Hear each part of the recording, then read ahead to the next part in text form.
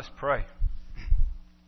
Father, we thank you for today, for blessing us with the times of fellowship and opportunities to talk about you, speak your word. Thank you for the opportunity again to go out to the prison this afternoon. We pray for those souls there, Lord. We pray that they truly look to you and take you and your word seriously and seek you. And Lord, that any that are there that don't know you, we pray for their salvation. May they know you in truth. We ask you to save souls. We ask you to give us wisdom in seeking your face and doing your will. And Lord, lead us to those that need to hear. Grant wisdom in serving, wisdom in speaking, so that again we may be used to point others to Christ and glorify your name. Help us, Lord, in this study tonight as we consider this passage in Revelation, Lord. Again, grant understanding, we pray. And Lord, may it just increase our knowledge of you and in the right way, and increase our trust in you for your honor and glory. In Jesus' name, amen. Okay, let's go back to Revelation 7. And boy, it's good to see everybody, but it is really good to see Robert here with us tonight. That's a blessing. So, any thoughts or questions on this morning's message? Yes, ma'am. Yeah, they went through it, and a lot of them, maybe all of them, there were martyred, killed during the tribulation. Right? Yes, ma'am. No, I don't think so. I think I think the idea there is just that God has us marked out, and so it's a way of communicating to us. In other words, there's nothing that we can see like visibly, but the reason He's telling us that here is it's a way of communicating to us that again our safety. That we are marked out, and it's not like God's going to lose track of us and say, "Whoops, lost that one." It's not going to happen, because He's got us marked out, and He's going to bring us all the way safely home. So, in fact, let me. I had a couple references down here this morning that I never did use this morning, but I think a good thing to equate this with would be the sealing that Paul talks about. Of we're sealed with the Holy Spirit. So let me give you a couple examples of that. In 2 Corinthians chapter 1, let's go there first. I got just a couple of passages here where Paul uses that same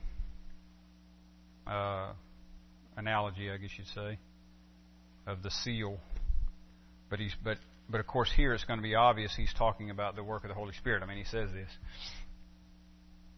So 2 Corinthians 1, 20. Let's go to 20. 2 Corinthians 1:20. For all the promises of God find their yes in Him, that is in Christ. That is why it is through Him that we utter our amen to God for His glory.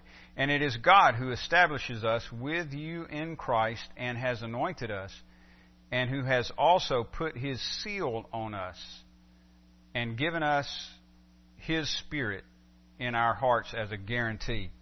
So Paul uses that when he's talking about the gift of the Holy Spirit and the ministry of the Holy Spirit.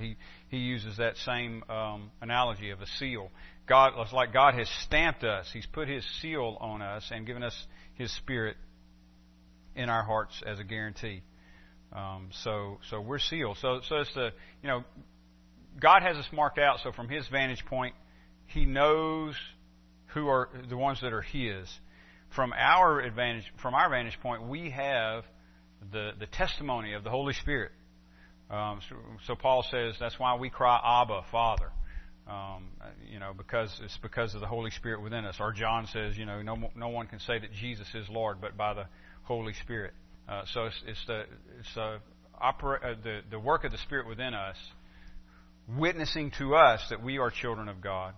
And That's the seal. It's a guarantee, as Paul says it here, like a down payment of our salvation. So that's one. Let's go. Same. He uses the same thing over in Ephesians. Ephesians 4:13.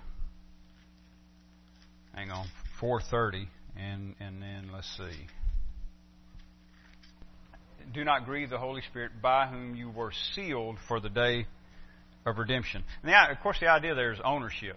Like I say, it's like God put His stamp on us, showing His ownership. Now look back in chapter 1, Ephesians 1, verse 13. In whom you also, when you heard the word of truth, the gospel of your salvation, and believed in Him, were sealed with the promised Holy Spirit, who is the guarantee. There you've got the same language we saw over in Corinthians. Who is the guarantee of our inheritance until we acquire possession of it, to the praise of His glory. So He's sealed. He's given us a seal of the Holy Spirit, which, like I said, is a witness in our hearts to us that we are the children of God.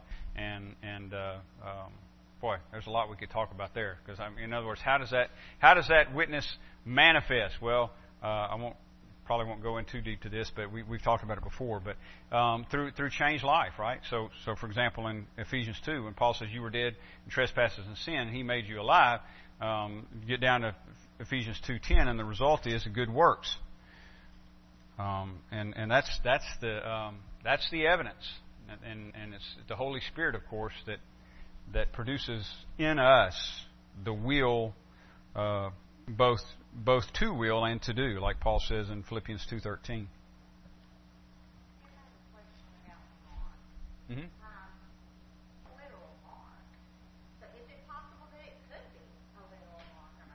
Yeah, I don't think it's a literal mark. No, I was going to say, we're going to see that later when we get to talking about the beast, but why would it use the imagery of forehead and hands? Well, I mean, if you think about that, and that is, your mind, in other words, how your forehead representing your mind, how you think, and your hands representing your works, what you do. And we see this, for example, in the Old Testament when God told, what the phylacteries are that they would wear in Jesus' day? They would wear them, a little box with Scripture in it, from Deuteronomy 4. And the whole idea was, you put these things on your forehead and on your hands. In other words, what the Lord had in mind was so that your mindset and your works line up with the law of God. But what they did was take it literally, and they wore them on their forehead and their hands. And so, and then you see that in the New Testament, Jesus condemned them for even making those things larger, so that people would see them. Yeah, and think they were, and they missed the whole point. It's get the law of God in your head, get it in your head, and work it out in your life. So I think that's the same idea going on with the mark of the beast. In other words, people are so given over to the power of Satan that they share his mindset and they do his will. How is the people that distribute the food and all that, how are they going to know who you are? Oh, we're seeing some examples of that right now. There have already been people put out of business because they wouldn't line up on this issue of homosexuality. In other words, they refuse. This is the works. Yeah. See our fruit. Yeah.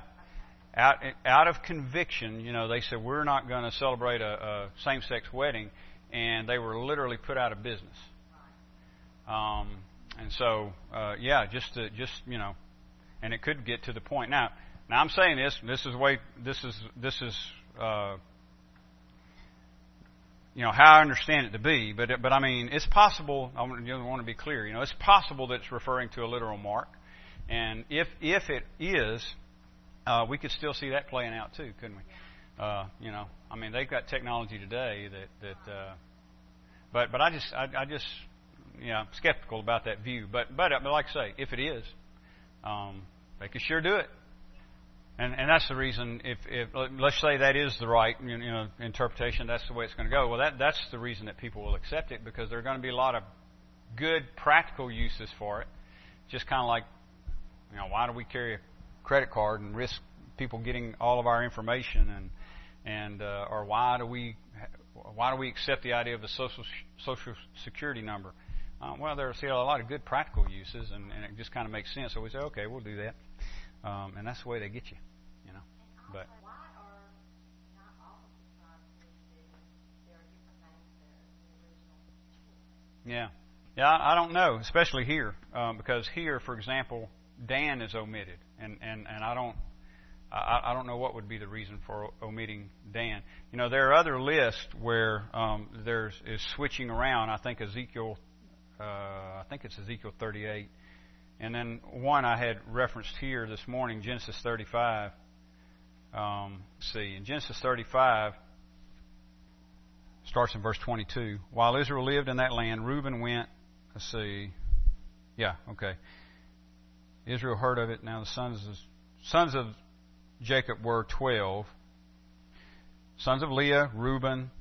Now, these are the actual 12 sons. Reuben, Simeon, Levi, Judah, Issachar, and Zebulun. Sons of Rachel are Joseph and Benjamin. Sons of Bilhah, Rachel's servant, Dan and Naphtali. Sons of Zilpah, Leah's servant, Gad and Asher. These were the sons of Jacob who were born in Padanaram. That's the actual list of Jacob's sons. Let me see if I can find the other one I was mentioning. Said earlier this morning, that may not literally mean of this tribe. Yeah, right. And I don't think it does. And some people speculate, some of the commentators speculate that that's the reason that they don't match up. It's like John sending a signal. This is not really talking about the sons of Jacob.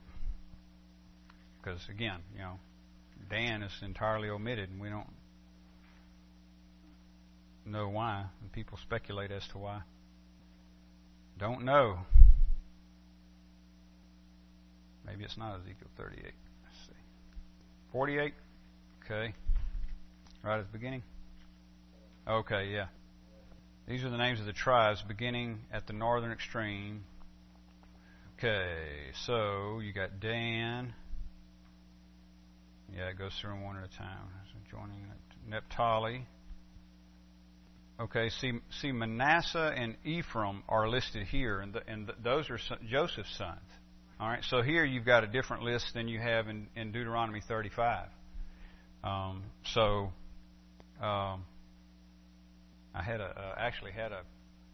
don't have it with me, but I had a side-by-side comparison. But anyway, so I don't know. You get to, like in Revelation, I don't know what the reason for that is, unless it is just to make us know that or help us understand that it's symbolic. I think, I really think, because there's, like I say, numbers are used repeatedly here in symbolic ways. So I really don't. I just don't take the number 144,000 literally. Is that possible? Sure. Yeah, certainly it is. And a lot of people would say that. No. In fact,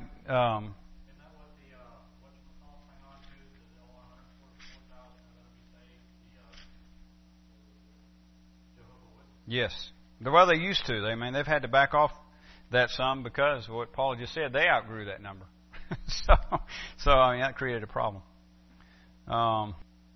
They're mentioned again over in chapter 14, but I think the number is symbolic. Just the idea of fullness. You get a number 12 is another one of those numbers that, like you have 12 tribes, you have 12 apostles.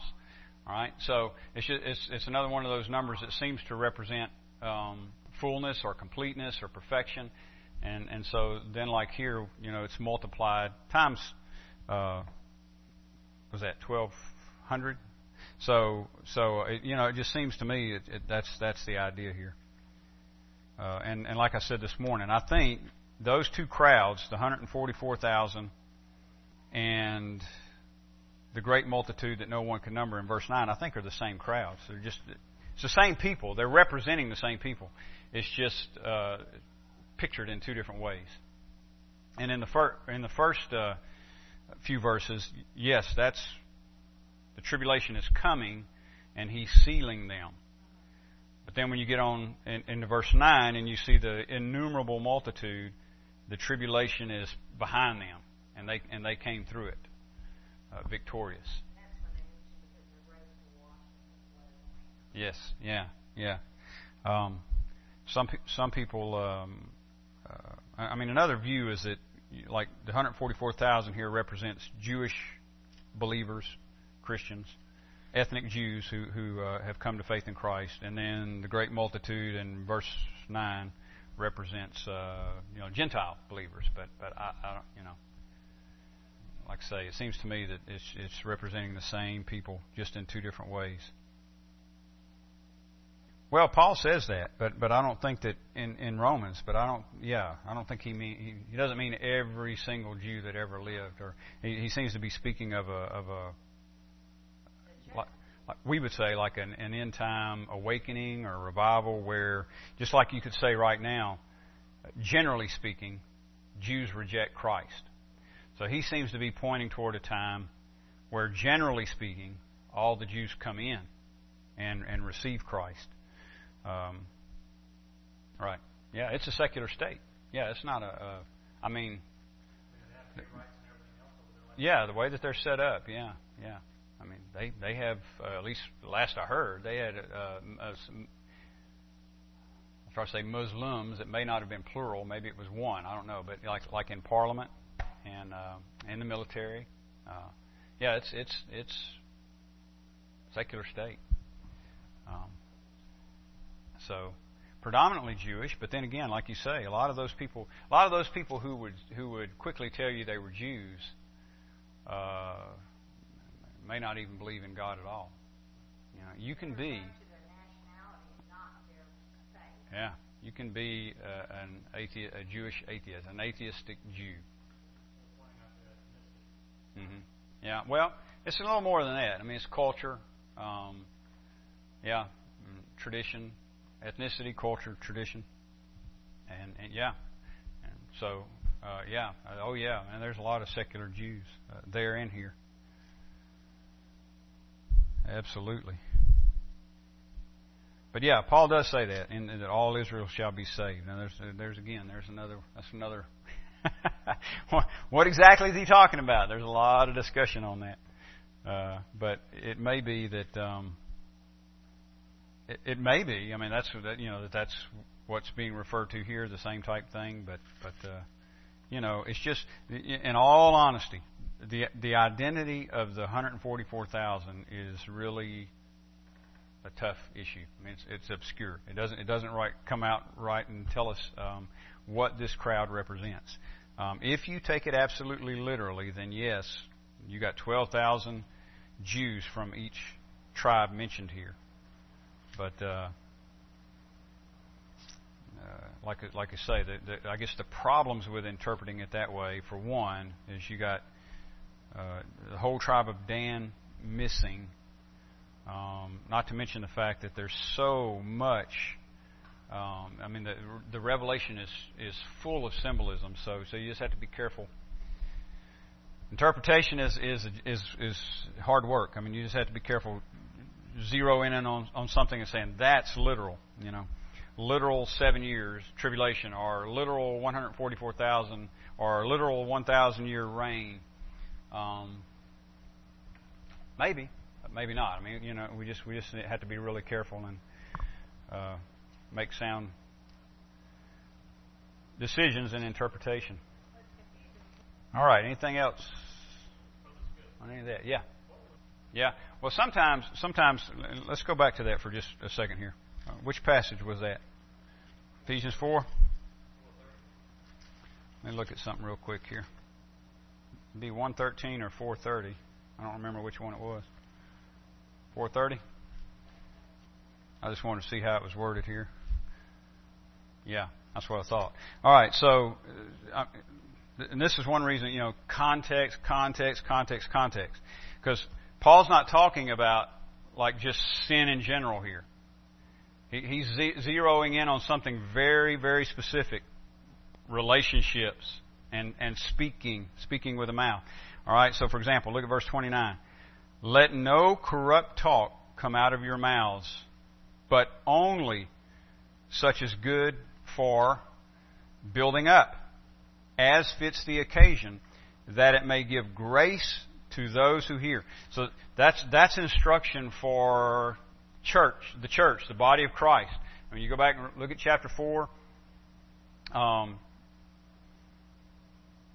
let's see, down verse 11, for example, he gave the apostles, prophets, evangelists, shepherds, and teachers to equip the saints for the work of the service, for building up the body of Christ until we all attain to the unity of the faith. I mean, that's what's going on here. Paul is exhorting the people to be unified, till we all come to the unity of the faith and of the knowledge of the Son of God, to mature manhood, to the measure of the stature of the fullness of Christ, so that we may no longer be children tossed to and fro by waves and carried about by every wind of doctrine, by human cunning, by craftiness in deceitful schemes. Rather, speaking the truth in love, we are to grow up in every way into Him who is the head, into Christ, from whom the whole body, joined and held together by every joint with which it is equipped, when each part is working properly, makes the body grow so that it builds up itself in love. Now this I say and testify in the Lord, that you must no longer walk as the Gentiles, the lost people in other words, as the Gentiles do, in the futility of their minds. They are darkened in their understanding, alienated from the life of God because of the ignorance that is in them due to their hardness of heart. They have become callous and have given themselves up to sensuality, greedy to practice every kind of impurity. But that is not the way you learn Christ, assuming that you have heard about Him and were taught Him, as the truth is in Jesus. To put off your old self, which belongs to your former manner of life and is corrupt through deceitful desires, and to be renewed in the spirit of your minds, and to put on the new self, created after the likeness of God, in true righteousness and holiness. Therefore, having put away falsehood, let each one of you speak the truth with his neighbor, for we are members one of another. Be angry and do not sin. Do not let the sun go down on your anger, and give no opportunity to the devil. Let the thief no longer steal, but rather let him labor, doing honest work with his own hands, so that he may have something to share with anyone in need. Let no corrupt talk come out of your mouths, but only such as is good for building up, as fits the occasion, that it may give grace to those who hear, and do not grieve the Holy Spirit of God. See, it takes on a whole different light when you put it in context. Paul is talking about how to treat one another in the church, how to be unified, how to be holy, how to love, and don't grieve the Holy Spirit. In other words, if you're not going to do these things, you're grieving the Holy Spirit, by whom you were sealed for the day of redemption. Let all bitterness and wrath and anger, clamor and slander be put away from you, along with all malice. Be kind to one another, tender-hearted, forgiving one another, as God in Christ forgave you. So what's he mean by don't grieve the Holy Spirit? It means love one another. Be kind, be tender-hearted. Speak words that edify. And don't speak anything else. What he said. So, yeah, do we grieve the Spirit? I mean, does our sin grieve the Spirit? Well, sure, God's not happy with our sin. But yeah, what he's talking about here is, in this context, love one another, don't grieve the Spirit, because it grieves the Spirit when we don't dwell in unity. In fact, that's one of the things God says He hates. Okay. Sealed with the Holy Spirit. Marked out. All right. Now I know some of the things, like talking about the mark. And that's why, what I try to do is tell you where I stand on things, but let you know, there are other views. Because some of these things some of these things we can be sure about. Some of these things we can't. Seems to me we can't be sure about. So what I really try to emphasize is the things that we know. We know, like we talked about this morning, salvation is of the Lord, our Lord. All right, we know that. We know Jesus is King of Kings, Lord of Lords. We know that. God sits on the throne and rules. We know that. And Revelation is driving these points home. And I'm all for like investigating the other things, but and I enjoy that, by the way. And I'm all for investigating these other things, but I just want to keep them in perspective. The primary thing up here, that God sovereignly rules, and that He, there's a struggle between the kingdom of darkness and the kingdom of God, and God wins. And because He wins, we win. That's basically the message of Revelation. We're coming out on top of this thing because if we're in Christ. If we're in Christ, we're coming out on top of this thing because Christ conquered the world. And so these other things are important. They're here. The Holy Spirit gave them to us, but they take seems to me, a secondary position in terms of importance. So something like, who is the 144,000? That does interest me. It does. But when you look at something, and you look at something, and you look at something, and look at something, and you can't get a definite answer, you just kind of got to say, well, you know what? I don't know for sure who they are.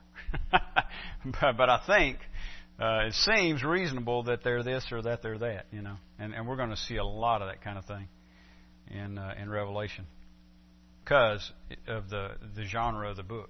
It's prophetic and it's apocalyptic. So it uses a lot of symbolism and it's just you just got to go at it with caution, I guess, Pray for discernment and right understanding. But the main points are always clear, God is on our side, and He's going to get us safely home. And that's Jesus is King of Kings and Lord of Lords. Those are the main points, and those things are crystal clear. Crystal clear.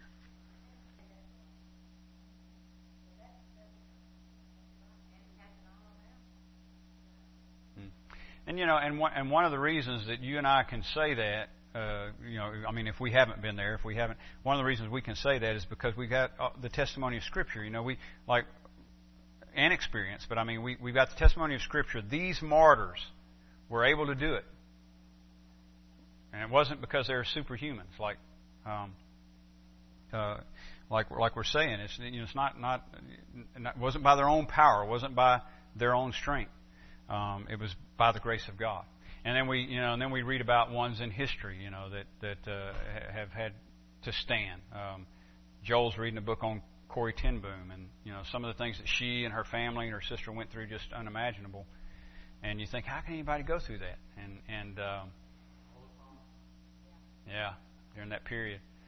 And so we have their testimony too. When they stand and say, I could not have done it, but God's grace is sufficient. God's grace got me through it. One of them I read about in Iraq was a 14-year-old boy, but he did. They did kill him, but he told them. They demanded he deny Christ, and he said, I can't do that. I've always loved. That's what his response. He said, I've always loved Jesus. Can't do that.